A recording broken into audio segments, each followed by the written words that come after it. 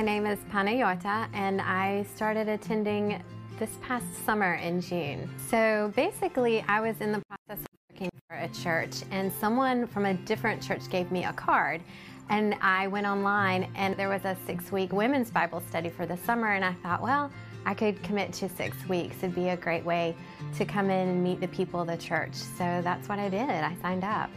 One of the things that they did is have us sit in different tables, so we get to meet pretty much everyone at some point in time and have a conversation. And through that process, I actually met 2 ladies, one of them named Janelle and then her sister named Jenny.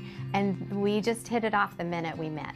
One of the topics came up about attending church, and I remember just not feeling that comfortable coming by myself, and the 2 of them like, come sit with us, come sit with us. And I could tell they really meant it, like they were genuine.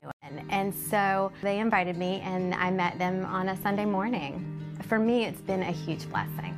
So I would say to anyone else, you never know who you're sitting next to anywhere, at work, Bible study, even when you come to church in the morning, everybody wants to feel like they belong. I would say to anyone, don't be afraid of inviting someone, because you're extending belonging to someone, and everybody needs that. And that was my experience. Well, great to see all of you today in New City. I love that story because it reminds us together as a church that this is not a club for religious people, right? It's a family for forgiven people. And when you believe in Jesus, it's not just about believing in Jesus, it's also about belonging to Jesus and belonging to one another. And that's what the church is. And we want to be a place where folks can belong to Jesus, but also that we belong to one another. And I'm so grateful for those stories and so many of them that are playing out across our campuses here at New City. We're in a series entitled Witness. And if you have a copy of the scriptures, I want to encourage you to open to Acts chapter 4. Our series Witness has been a journey through the book of Acts, and we're going to continue that throughout the year. And last week, we looked at the beginning of Acts chapter 4, just to give a little bit of a recount. We talked about Peter and John standing before the Sanhedrin, which was, of course, the Supreme Court of Israel. It was Caiaphas, the high priest, and 70 other priests that they stood before. And they boldly proclaimed in the name of Jesus all that was happening and all that was happening inside of them. And they gave witness to the fact that all of their authority and power came from the name of Jesus. And we talked about that there's something about that name, the name of Jesus. If you go through chapter 4 in Acts, and I hope that you will, you read it on your own, go and circle how many times the word name appears. There's something about the name of Jesus. Kings and kingdoms may all pass away, but there's something about the name Jesus.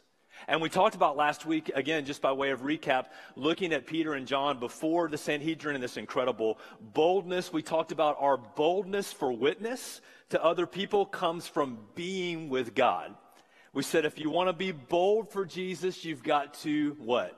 You got to be with Jesus. Boldness comes from being. And I want to just take that a little bit further this morning, and then we'll jump into our text. If you are intimidated by other people, all of us go through times where we're intimidated by other people, where we feel insecure.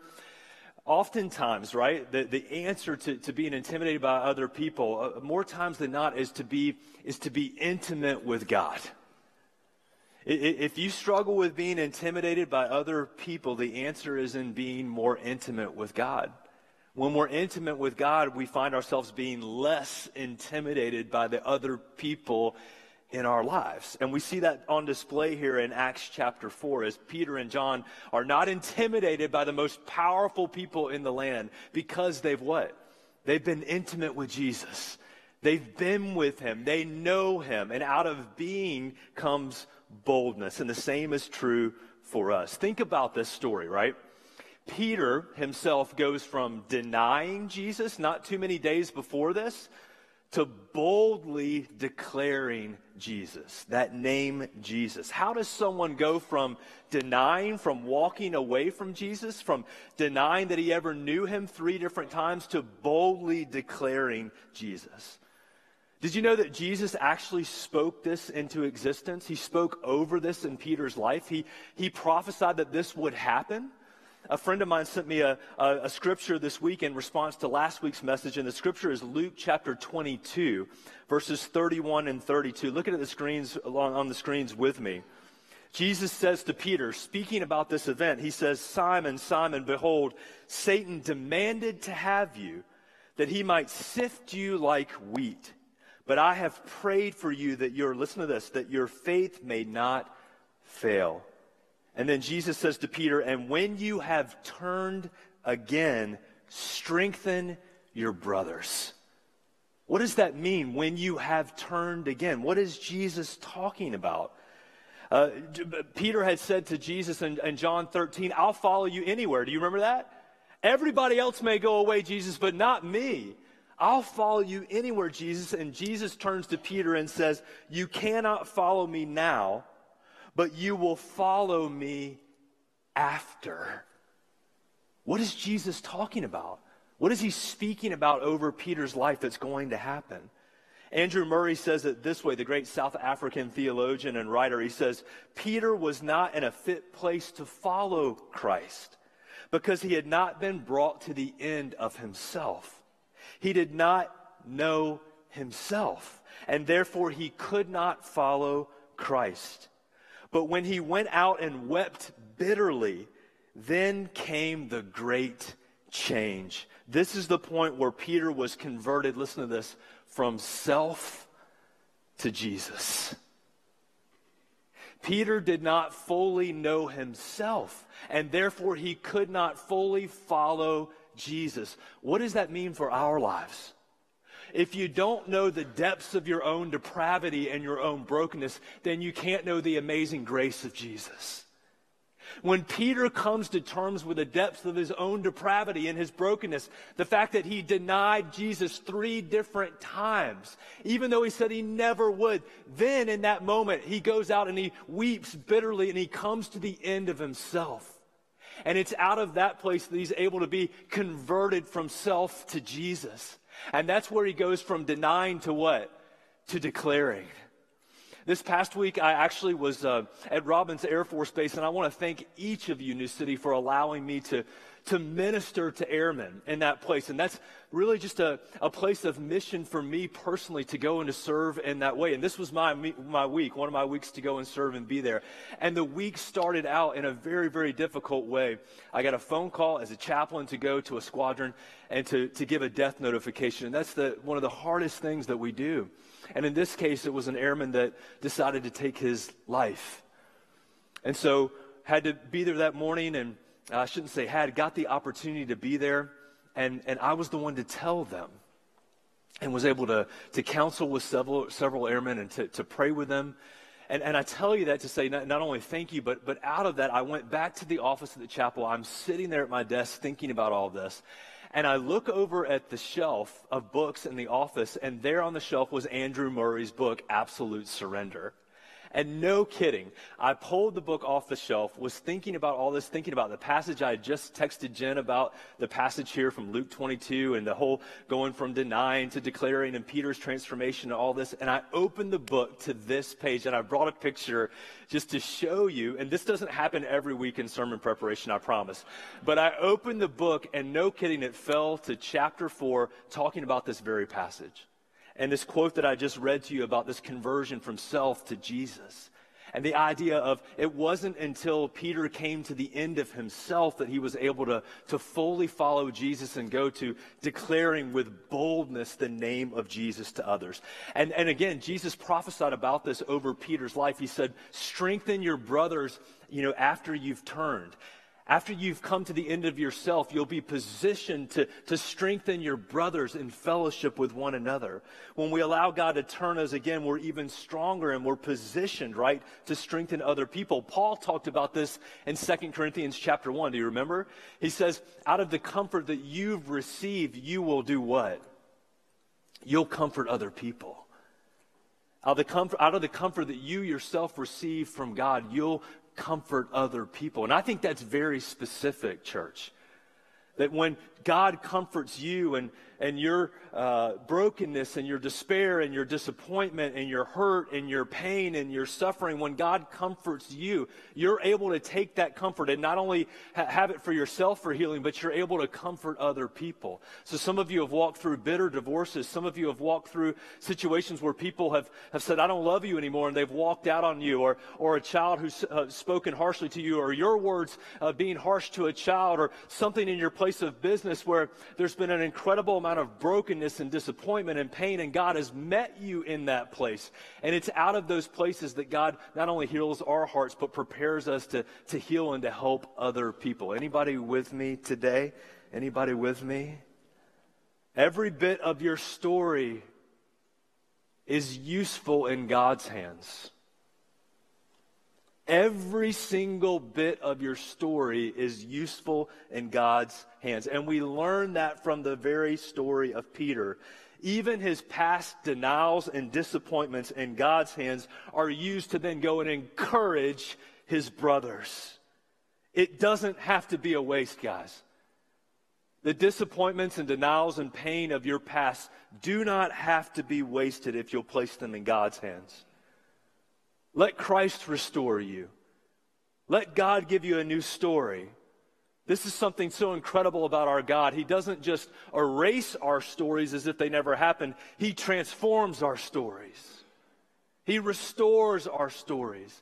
And He allows us to use every single bit of them to encourage other people, so that we go from fearful denials to bold declarations in the name of Jesus. So let's continue the story today with that in mind. In Acts chapter 4, let's look at verses 23 through 31. This is the response of the church to this opposition that they begin to face in chapter 4. Look at verse 23. Let's begin there in Acts chapter 4. When they were released, who's they? Peter and John. When they are released, they went to their friends and reported what the chief priest and the elders had said to them. And when they heard it, they lifted their voices together to God and said, Sovereign Lord, who made the heaven and the earth and the sea and everything in them, and who through the mouth of our father David, your servant, said by the Holy Spirit, why did the Gentiles rage and the peoples plot in vain? The kings of the earth set themselves, and the rulers were gathered together against the Lord and against his anointed. For truly in this city they were gathered together against your holy servant, Jesus, whom you anointed, both Herod and Pontius Pilate, along with the Gentiles and the peoples of Israel, to do whatever your hand and your plan had predestined to take place. Verse 29, and now, Lord, look upon their threats and grant to your servants to continue to speak your word with all boldness. While you stretch out your hand to heal, and signs and wonders are performed through the name of your holy servant Jesus. And when they had prayed, the place in which they were gathered together was shaken. And they were all filled with the Holy Spirit and continued to speak the word of God with boldness. May God bless the reading of his word to each and every one of you. We see here in this text the response of the church to opposition. The early church's response to those who are persecuting and coming against them. And this is something that we need to pay attention to and learn ourselves today as a church. Their response was simply two things. And if you have a pen or a marker or a crayon or some eyeliner or a piece of bark or anything that you can write with or jot down on your phone, take a few notes on this, because we need to learn this as a church today as we face our own persecution and opposition in life today. Their response was two things. They got together and they went to God. Their response to opposition was to get together and to go to God. Let's look first at getting together, verses 23 and 24. They got together, let's use the word, they fellowshiped together, that word, community. They came together. Look at verse 23. When they were released, they went to their friends. Circle that in your Bibles if you're following along with me. Acts 4:23, when they were released, they went to their friends. The church Our community is a place where we have friendship with one another. Now, let's just put this in context, because we learn in verse 4, chapter 4, that the church is 5,000 men plus. That doesn't include women and children. The church is over 10,000 people at this point. They can't go to the whole church. They can't be gathered together in one place. So when they're released from in front of the Sanhedrin, in front of the council, this persecution and opposition, they go to their friends. They go to the people that they're closest with. And this is so significant. We don't know who was in the room, but we know it was close friends. It might have included the 120 original that were in the upper room in chapter 1. It might have just been the original apostles. We don't know. But we know that it was Peter and John's friends. And the church should be a place where you can make friendships, where you can be known and you can know. And isn't that, after all, the cry of the human heart? To know and to be known. That's the best definition I know of intimacy. To know and to be known. And to know and to be known happens best in circles, in relationships, face to face with one another. And the best way for that to happen at New City is to be in a group. And yes, I'm going to give a shameless plug here for community groups, because all of us need to participate in community. And we can call it all kinds of different things: Bible studies, Sunday schools, life groups, home groups, cell groups, whatever. The bottom line is it's biblical community. We're living life together. And I'm just pleading with you to not allow a row to be your last stop here at New City. Move from the row that you're seated in today into a circle. We actually have Next Step class today across all of our campuses. It's the easiest way to get connected. When Peter and John were released, they went to their friends. They went to close relationships, and the church should be a place where you can have close relationships and friendships. We desire for no one to walk alone at New City. There's something about having a bold witness. Listen to this. There's something about having a bold witness to people who are far from God, which God's called each of you to have in your places of business, in your neighborhoods, in your own families, to have a bold witness to people who are far from God. But listen, that has to be coupled with close friendships with people who are close to God. Your bold witness to people who are far from God has to be coupled with close friendships with people who are close to God. People in the church that you can share life with. So who would you go to today? If you were in this situation like Peter and John are, who would you go to tell them about the power of God? To tell them about the problems that you're experiencing or seeing in God's world? Who would you go to? And notice here in the text that as they go and they're with their friends and they're together, when they begin to speak and report, it's not about the sermon that Peter preached, which was a great sermon. And it wasn't about the miracle that took place of the lame man that was healed, which was an incredible demonstration of God's power. They don't talk about that, do they? They don't talk about themselves, do they? Peter and John don't. When they gather together with their friends, what do they talk about? They talk about what the scribes and the elders and the religious leaders, what they said to them, namely to stop preaching and teaching and doing miracles in the name of Jesus. They report back to them what the religious leaders have said. And it shows us their primary concern was still for the lost people, namely the religious institution and leaders who were forbidding them to speak in the name of Jesus. We see something of the heart of Peter and John here. And that kind of parlays from being together and reporting that into this second part of what their response was to opposition, which was what? To go to God. Not only did they come together, that's important in relationship and friendship. And in the church, we have to come together. But we also have to do what? We have to go to God. And that happens through prayer here. And this is an incredible prayer. And again, I want to encourage each of you across our campuses and venues and online today to take some notes on this prayer. It's an incredible prayer for us to learn from. They begin, and their response is to go to God. It would have been easy just to say, oh, that was so hard, and to engage in all kinds of conversations and maybe some gossip about the religious leaders, maybe talk about how bad they had it, to do all kinds of different stuff. But we don't read that. Their first response, their reaction to this report is to do what? It's to pray, to go to God in prayer.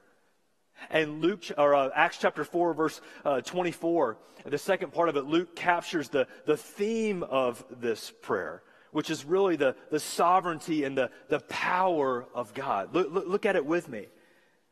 It's captured here in verse 24. Sovereign Lord, who made the heaven and the earth and the sea and everything in them. The prayer begins not with their request, but by declaring the matchless character of God. These Christ followers recognized God's sovereignty and control, and they worshiped him, watch this, guys, not so much for all the things that were happening around them, even though they could have talked about all the wonderful things that God was doing. They worshiped him and they prayed first and foremost because of who God was. That he's the one that created the heavens and the earth and the seas and everything.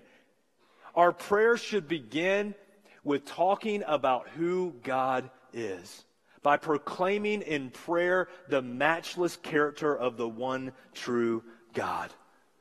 And when we pray to a God, we're reminded here, we pray to a God who is in complete control of his world because he made the world and everything in it. Begin your prayers, friends.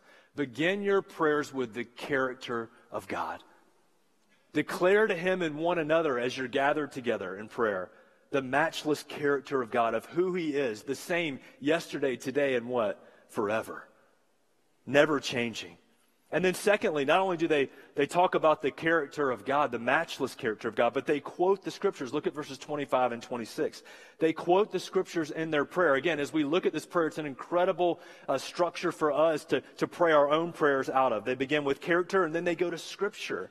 And look at verse 25. This is an incredible statement about the word of God, who through the mouth of our father David, your servant, said by the Holy Spirit. Now let's just stop right there, verse 25.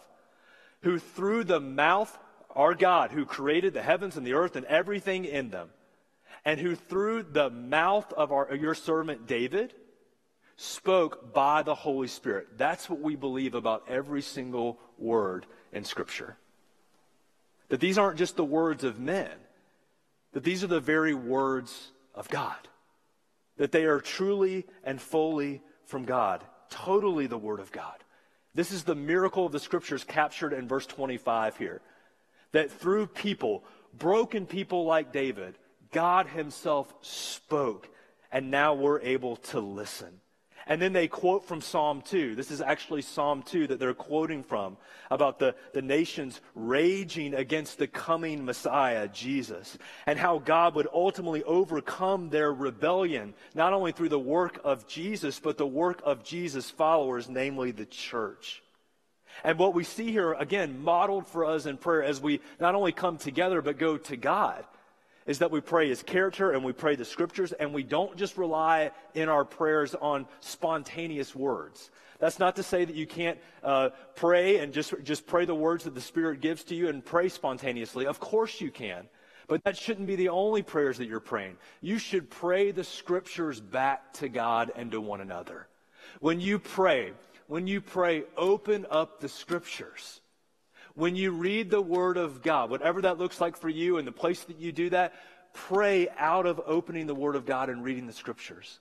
And I want to encourage you, and I'm not getting anything for this. This is the scripture that I use and preach from. It's an ESV Crossway Bible. Again, I'm not getting anything from this. Get whatever Bible you want to get. But I'm showing it to you because it's a journal Bible. And I buy one every single year that I preach from. But also on either side of the page are places to take notes. And I love this because I can write down things that the Spirit speaks to me as I'm reading the scriptures. And I can also write down my prayers for many of you and other people that I'm praying for. And they're tied directly to Scripture. And I want to encourage you not just to rely on your own words, but to go to God's Word and to pray God's Word back to God and to one another. This is so helpful, right? Because it aligns our hearts with God's truth. Everyone watch this for a second. We live in a world where people are constantly chasing after the latest voice to hear from. Am I right about that? We're constantly seeking different voices that we can listen to. And new voices arise, and we want to chase after them. And they go down, and then another voice arises, and we're chasing after voices constantly to hear. And here's the incredible thing for us as Christ follower. Everyone listening? We don't have to chase different voices. We can go to a verse. Because in these verses is the voice of God to us. And we can open up the scriptures and we can hear from God. So you don't have to chase after a voice, you can go to a verse. And we can not only be edified by that verse ourselves, but we can pray it to God and to one another, declaring God's truth to ourselves and to one another in prayer. So they quote the scriptures in their prayer, and then we see, not only out of the character and quoting the scriptures and praying the scriptures together, but they talk about the control of God, the sovereignty of God. Remember, that's the theme of this prayer, is God's sovereignty and his control. We see here in this prayer that God is indeed in control. Look at verses 27 and 28. They pray that truly in this city, what city? Jerusalem. In Jerusalem, there were gathered together against your holy servant Jesus, whom you anointed, Herod, Pontius Pilate, along with the Gentiles and the peoples of Israel. And then look at this verse with me. If I've lost you, come back to me, okay? Acts chapter 4, verse 28. Look at this verse. To do whatever they pray, to do whatever your hand and your plan had predestined to take place. Whatever your hand and whatever your plan had predestined to take place, that's what we're praying for today. Now think about this in the context of the prayer. The church is being pressed on every side, persecuted, threatened, and they're able to gather together and pray to God this incredible prayer of God's sovereignty and control. Whatever your hand and your plan designs for us, that's our prayer. Don't you want that to be your prayer too? God, whatever your hand and your plan has in mind for my life, that's what I want my prayer to be. And we see an incredible declaration of God's sovereignty over his world. And each and every one of us. In other words, let me say it this way. God never says, oops. God never says, oops. We don't understand all of his plans. We don't understand all of his ways. We don't understand all the answers to the questions that we ask of why, but we can trust that nothing comes into your life that hasn't been sifted through the sovereign fingertips of a God who loves you, and who wants to be with you. And we see on display here in this passage the combination of human responsibility, Herod and Pontius Pilate and the Gentiles and the religious leaders, all of them in verse 27, coupled with divine authority. And the mystery of how those two work together. Human responsibility and brokenness, but also divine authority and control over his world. We can be confident today, you can be confident today, that God is indeed working all things together for the good of those who love him and are called according to his purpose. That's the prayer that the early church is praying. In the midst of all the world falling apart around us, you, God, are in control. You, God, are in control of my life. And maybe that's a word for some of you today. Whatever your hand and your plan is predestined to take place, that is my prayer. And of course, the disciples had heard this prayer before, hadn't they? Nevertheless, not my will be done, but yours be done. Whatever your hand and your plan has designed for my life, that today is my prayer. And there's a lot of whatever in your life, I know. I wonder what whatever represents for you today. I wonder what hard places and disappointments are represented in that word, whatever, for you today. May God give us the strength and the encouragement through his word to be able to pray this simple prayer, verse 28, whatever your hand and your plan has predestined for my life and your world, may it come to pass. Nevertheless, not my will, but yours be done, Father. Whatever for the early church, just to remind us, whatever for the early church included a lot of rejection, didn't it? Oh yes, rejection and false accusations and injustices and beatings and mockery and ultimately lots and lots and lots of death. Whatever included so much persecution, and yet they were able to pray this bold prayer together to God, and may we be able to do the same. And then strikingly, here's what they don't pray. Verses 29 and 30, Acts chapter 4, follow along with me. Look at what they don't pray. Maybe just as much as what they do pray is what they don't pray for. They do not pray for the persecution to stop. Look at verse 29. Look upon the threats. Look upon everything that's happening around us. And let it stop, God, because we don't want to go through anything hard anymore. Look upon our life and give us comfort, God. Give us peace and prosperity and everything good. May the birds sing every morning and the sun come up every day and everything just be zippity-doo-dah for me for the rest of my life. Is that what they pray? They don't pray for that. In the midst of our world falling apart, in the midst of this city being on fire with threats against us, grant that your servants would continue to do what? Speak your word with all boldness. And stretch out your hand, verse 30, and heal. And give signs and wonders that are performed in the name of your holy servant, Jesus. The apostles don't pray for persecution to stop. They pray for strength in the persecution. They don't pray for comfort and for safety. We grew up learning safety first, but that's not what the apostles pray for. They pray for boldness in the midst of a dangerous environment, of a city that's threatening them, of people who are persecuting them. They pray for boldness to proclaim and for God to boldly demonstrate through the name of Jesus. And then we get to the final verse here, verse 31. The Bible says here in Acts chapter 4 that as they were together and as they went to God in this prayer, when they had prayed, that the place that they were gathered together in was shaken. And they were all filled with the Holy Spirit. And they continued to speak the word of God, and here's our word, with boldness. The bottom line today for this passage is those first 5 words in verse 31. And when they had prayed. Because we see that they were together, but it wasn't just that they were together, they went to God.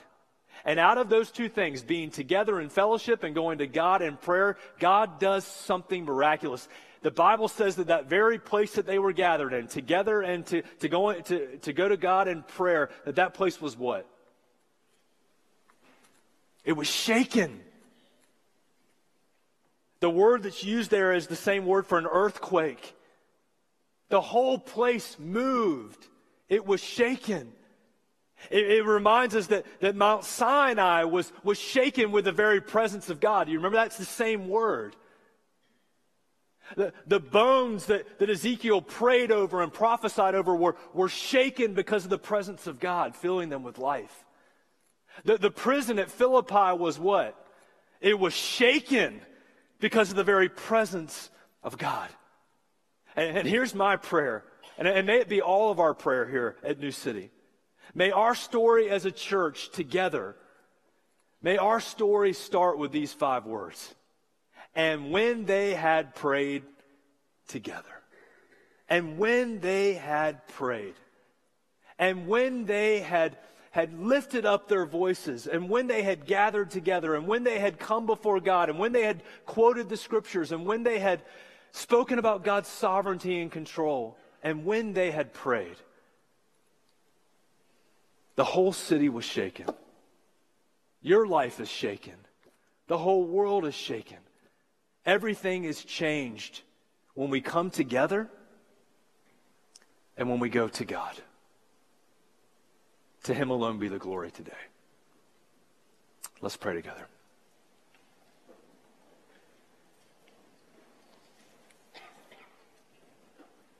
Sovereign Lord,